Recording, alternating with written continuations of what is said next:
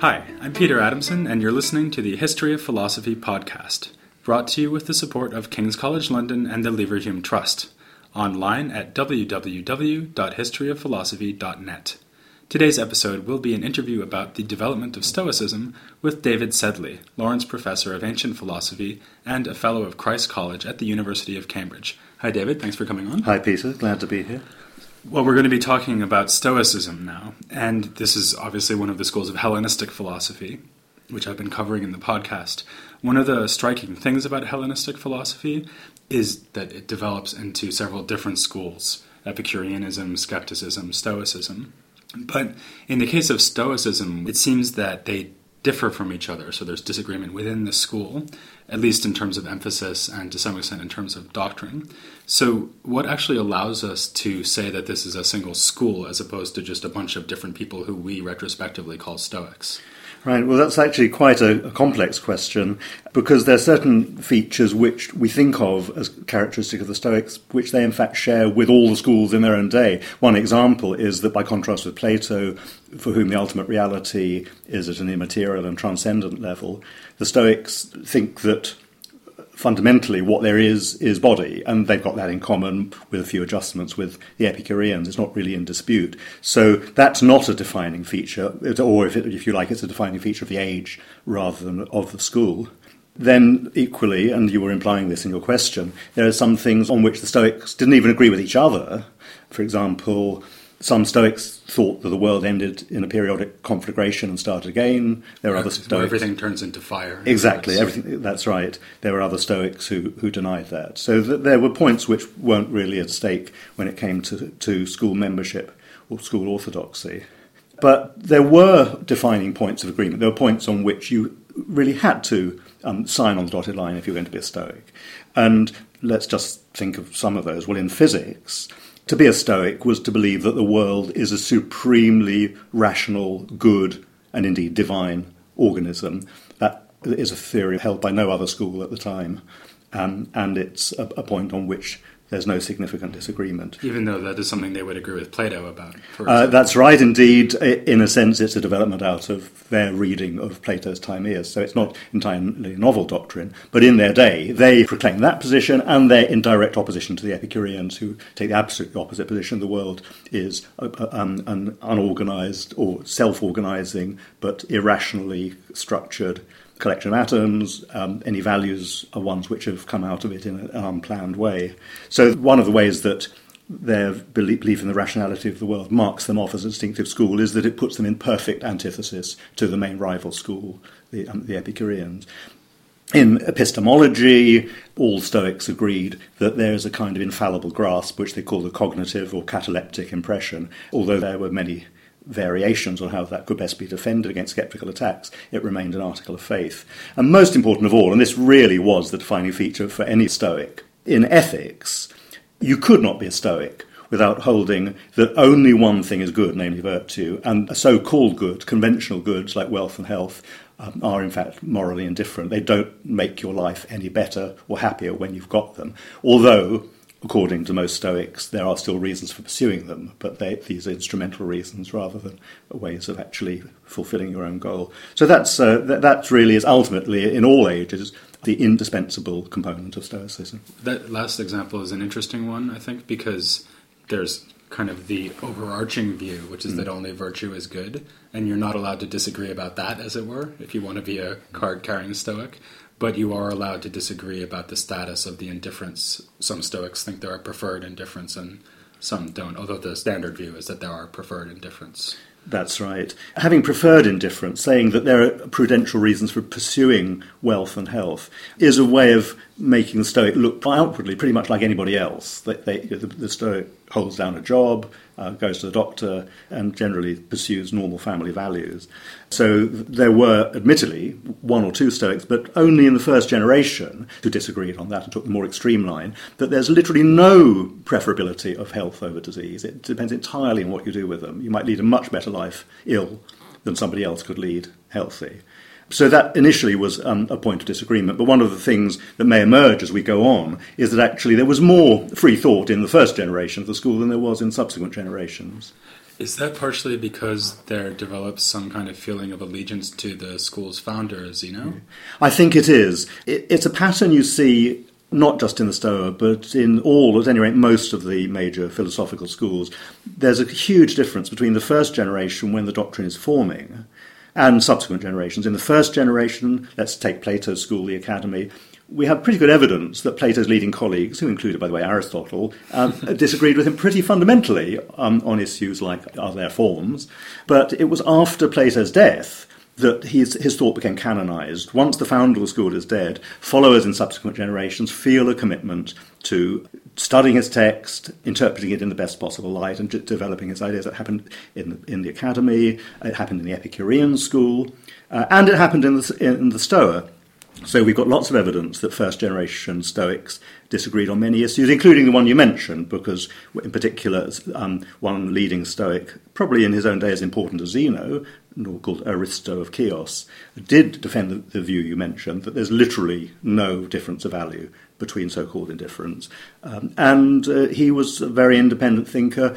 It was only after Zeno's death that it became quite clear that Zeno had really won. History is written by the winners, so subsequent generations really made Zeno the fountainhead of Stoicism. It might very well have gone the other way. It might have been the Aristonians. I guess one thing that's unusual, though, about the Stoics is that even though they have this allegiance to a school founder like the Platonists and the Epicureans, in the case of the Stoics, we actually credit someone else with systematizing Stoicism in its full glory, namely Chrysippus. Right. So to what extent is the core of Stoic doctrine really Zeno's work, and to what extent is it, as it were, Chrysippus's interpretation of Zeno? I know that's a pretty difficult question, given the state of the sources. It's difficult, but it's the key question.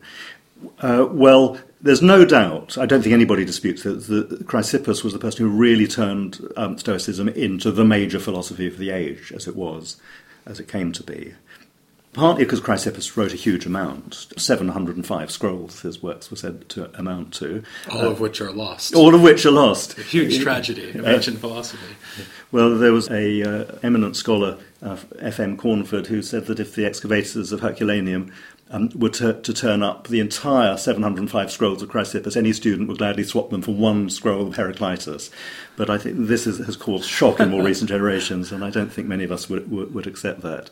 But these included many, many works on logic. And although Chrysippus didn't invent Stoic logic out of nothing, he was clearly the person who turned it into a major logical system, one which could actually rival Aristotelian logic. It's a different kind of logic based on the relations between propositions rather than individual terms, but it has won enormous admiration in recent generations since it's been reconstructed.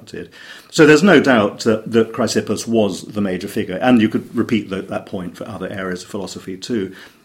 But still, we just need to ask the question, how did this relate to Zeno's original input? And I think the answer is roughly as follows, that Zeno didn't write a lot, and he wrote with more flair than rigour. So there was lots of daring stuff in Zeno's writings, but he hadn't really worked out the system in a very rigorous way.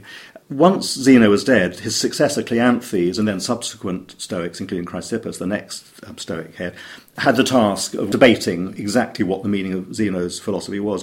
Now, they never, as far as we know, said Zeno got this bit wrong. It was a primary assumption that Zeno got it right. In this respect, philosophical schools are a little bit more like religious movements than we tend to think that philosophy departments ought to be.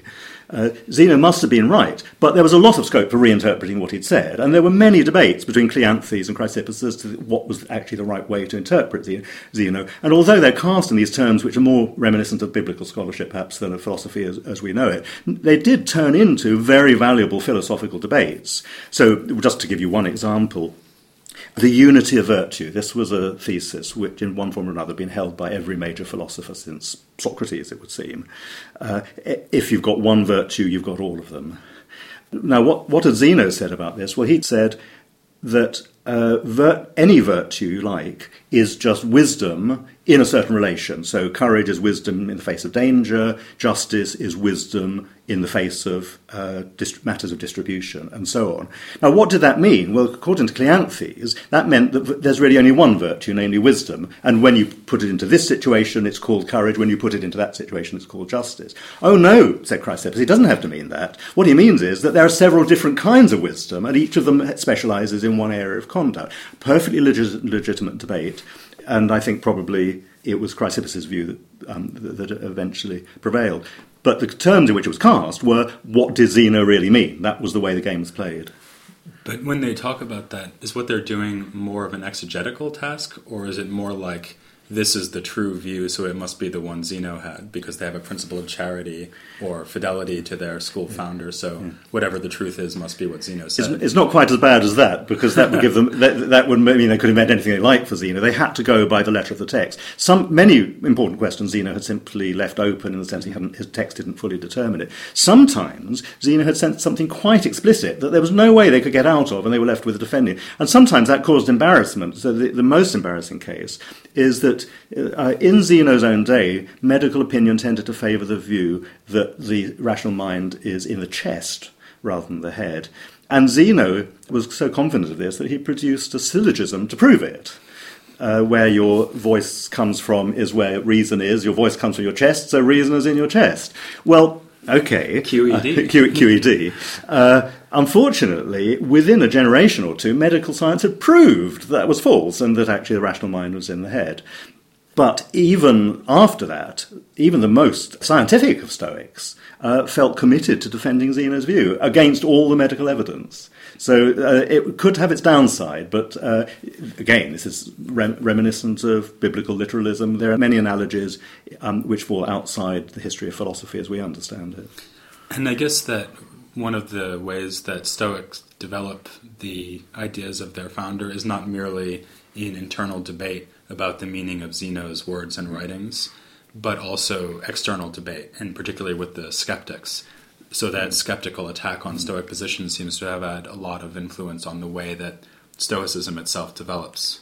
That's right. I mean, earlier I mentioned the Epicureans as the natural enemy, but there was another enemy as well. And what you refer to as the skeptics, indeed they are often referred to as the skeptics, but I think one should actually use that word with some care.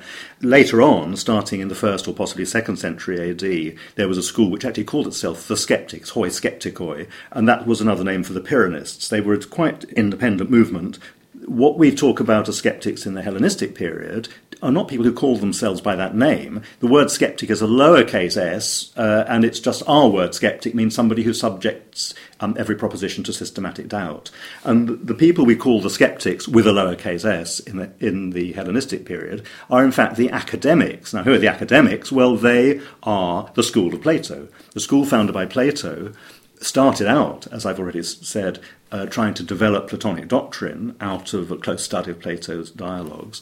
But in the early to mid 3rd century BC, there was a complete change of direction. A head of the academy called Arcesilaus took the view, which many of us would share actually, that the real spirit of Plato's dialogues doesn't lie in the doctrines you can extract from them. It lies in the way that Socrates is shown challenging every philosophical conceit that he's presented with. And this is what we should be doing as philosophers, said these new academics. We should be challenging every claim to certainty. And so a systematic attack on Stoic convictions was started in the academy. And over the next 2 centuries, that's what philosophical debate was largely about. It was academic attacks on Stoicism, Stoic responses to trying to patch up the doctrines, and then a further set of moves by the academics.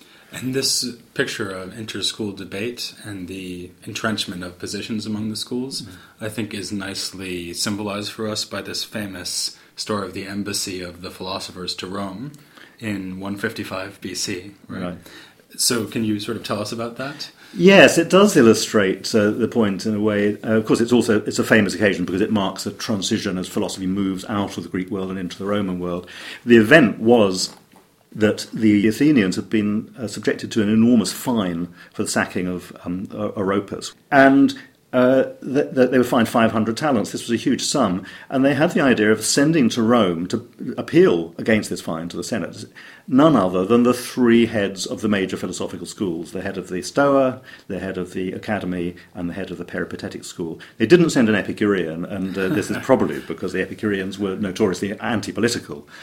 So the three heads of schools went off as ambassadors. They did a pretty good job. They got the fine reduced from 500 to 100 talents. But they also did something with much greater historical significance while they were there. They took the opportunity to gather Roman audiences and present their philosophical wares to them. Although it wasn't literally true that no philosopher had ever been in Rome before, this was the first time the philosophers had a real impact. And Carneades, who was the great head of the Academy, the skeptical school at this time, really shocked his Roman audience by doing the following. One day he gathered an audience and launched a passionate defence of justice. Audience goes away satisfied. Next day he calls another meeting and makes a speech denouncing justice. Well, the Romans really had no idea what to make of this. No doubt this was part of his sceptical methodology, which is, as many of us believe about all the best philosophical problems, there's a great deal to be said on both sides. That's what makes them good philosophical problems. This, I think, was Carneades' idea, and it's also his way of promoting suspension of judgment. So that was, Carneades perhaps had the greatest shock value, but Diogenes of Babylon, who was the head of the Stoa at the time, had a terrifically positive impact as well. And you do get the feeling that it's really from that date that Stoicism kind of enters the Roman intellectual bloodstream. Sort of like the Beatles going to America and kicking off rock and roll. Exactly so. So what happened then in the following generations? I mean, as you said, this event symbolizes the transition of the Hellenistic schools into the Roman world. Is there, in fact, an immediate kind of knock-on effect where Stoicism and the other schools develop within Roman society? Not an immediate effect, but an educational trend, first of all. Romans sending their sons to Greece to be educated will want to include philosophy in the education. Roman politicians and other kinds of dynasts and generals like to have a philosopher, usually a Stoic, in their own household as a kind of personal advisor. And we see that again and again. Cicero, though he himself belonged to the Academy, in fact, he had a resident Stoic. Augustus, the future emperor, had a Stoic called Athenodorus in his household. And the way it culminates is that you end up in the 2nd century AD with a Roman emperor who is his own philosophical advisor. Marcus Aurelius actually wrote a book, which we still have, called To Himself, where he acts as if he were the Stoic counsellor to the emperor, because he has both roles. Right, so we're heading towards this period, which is sometimes referred to as Roman Stoicism, with Seneca, Epictetus, Marcus Aurelius.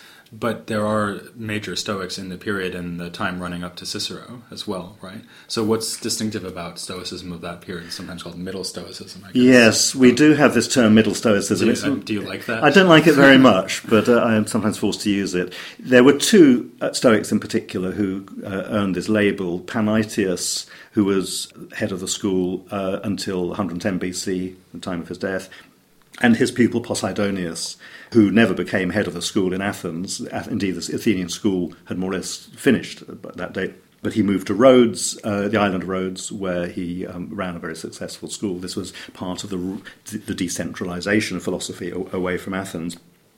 Now, there are ways in which these two are different. In many ways, the amount of variety they bring to Stoicism is no different from the sort of differences that had been rife in the school before that. But one thing that's very well known about them is that they took a new and very close look at the writings of Plato.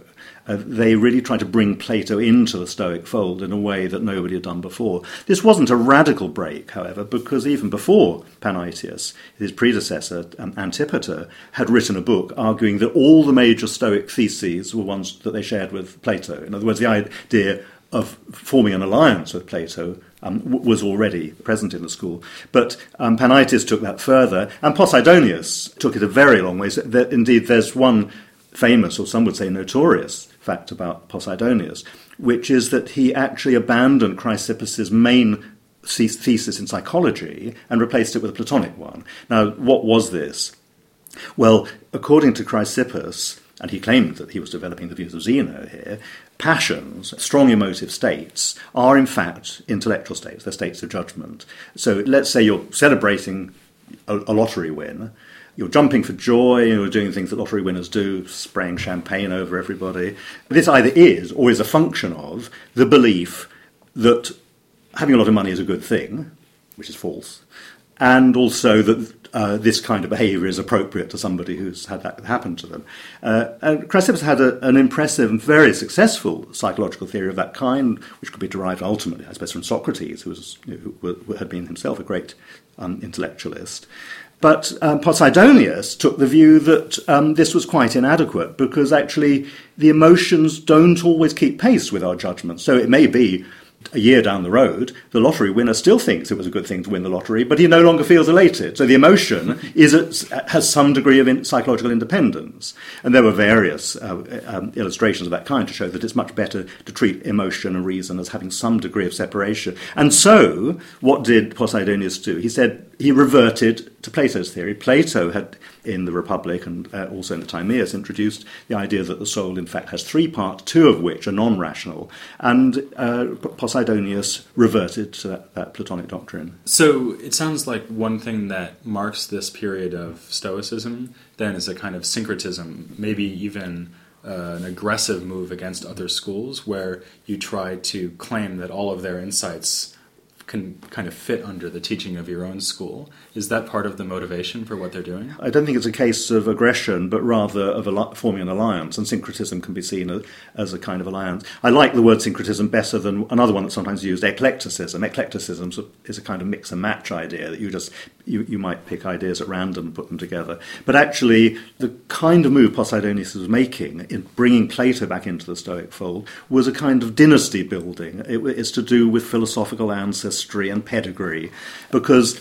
the question the Stoics had to ask is, who was our founder? Whose ideas are we trying to develop? And certainly the early Stoic view, and I think the favourite one, was Socrates. Socrates was the one person who was known to have lived a genuinely philosophical life. Stoicism, more than anything else, is an attempt to discover the theories that will enable us all to be like Socrates. So when early Stoics, when we say that they had an interest in Plato, well, what this really means is two things. One is they're reading Plato in order to find out about Socrates, and another is, as came up a little bit earlier, that Zeno, the founder of Stoicism, had studied in the academy, so he'd actually absorbed quite a lot of the ideas from the Timaeus, and these became part of Stoicism, whether or not the Stoics recognised their Platonic pedigree. Now, what Posidonius was doing was going one step further than this.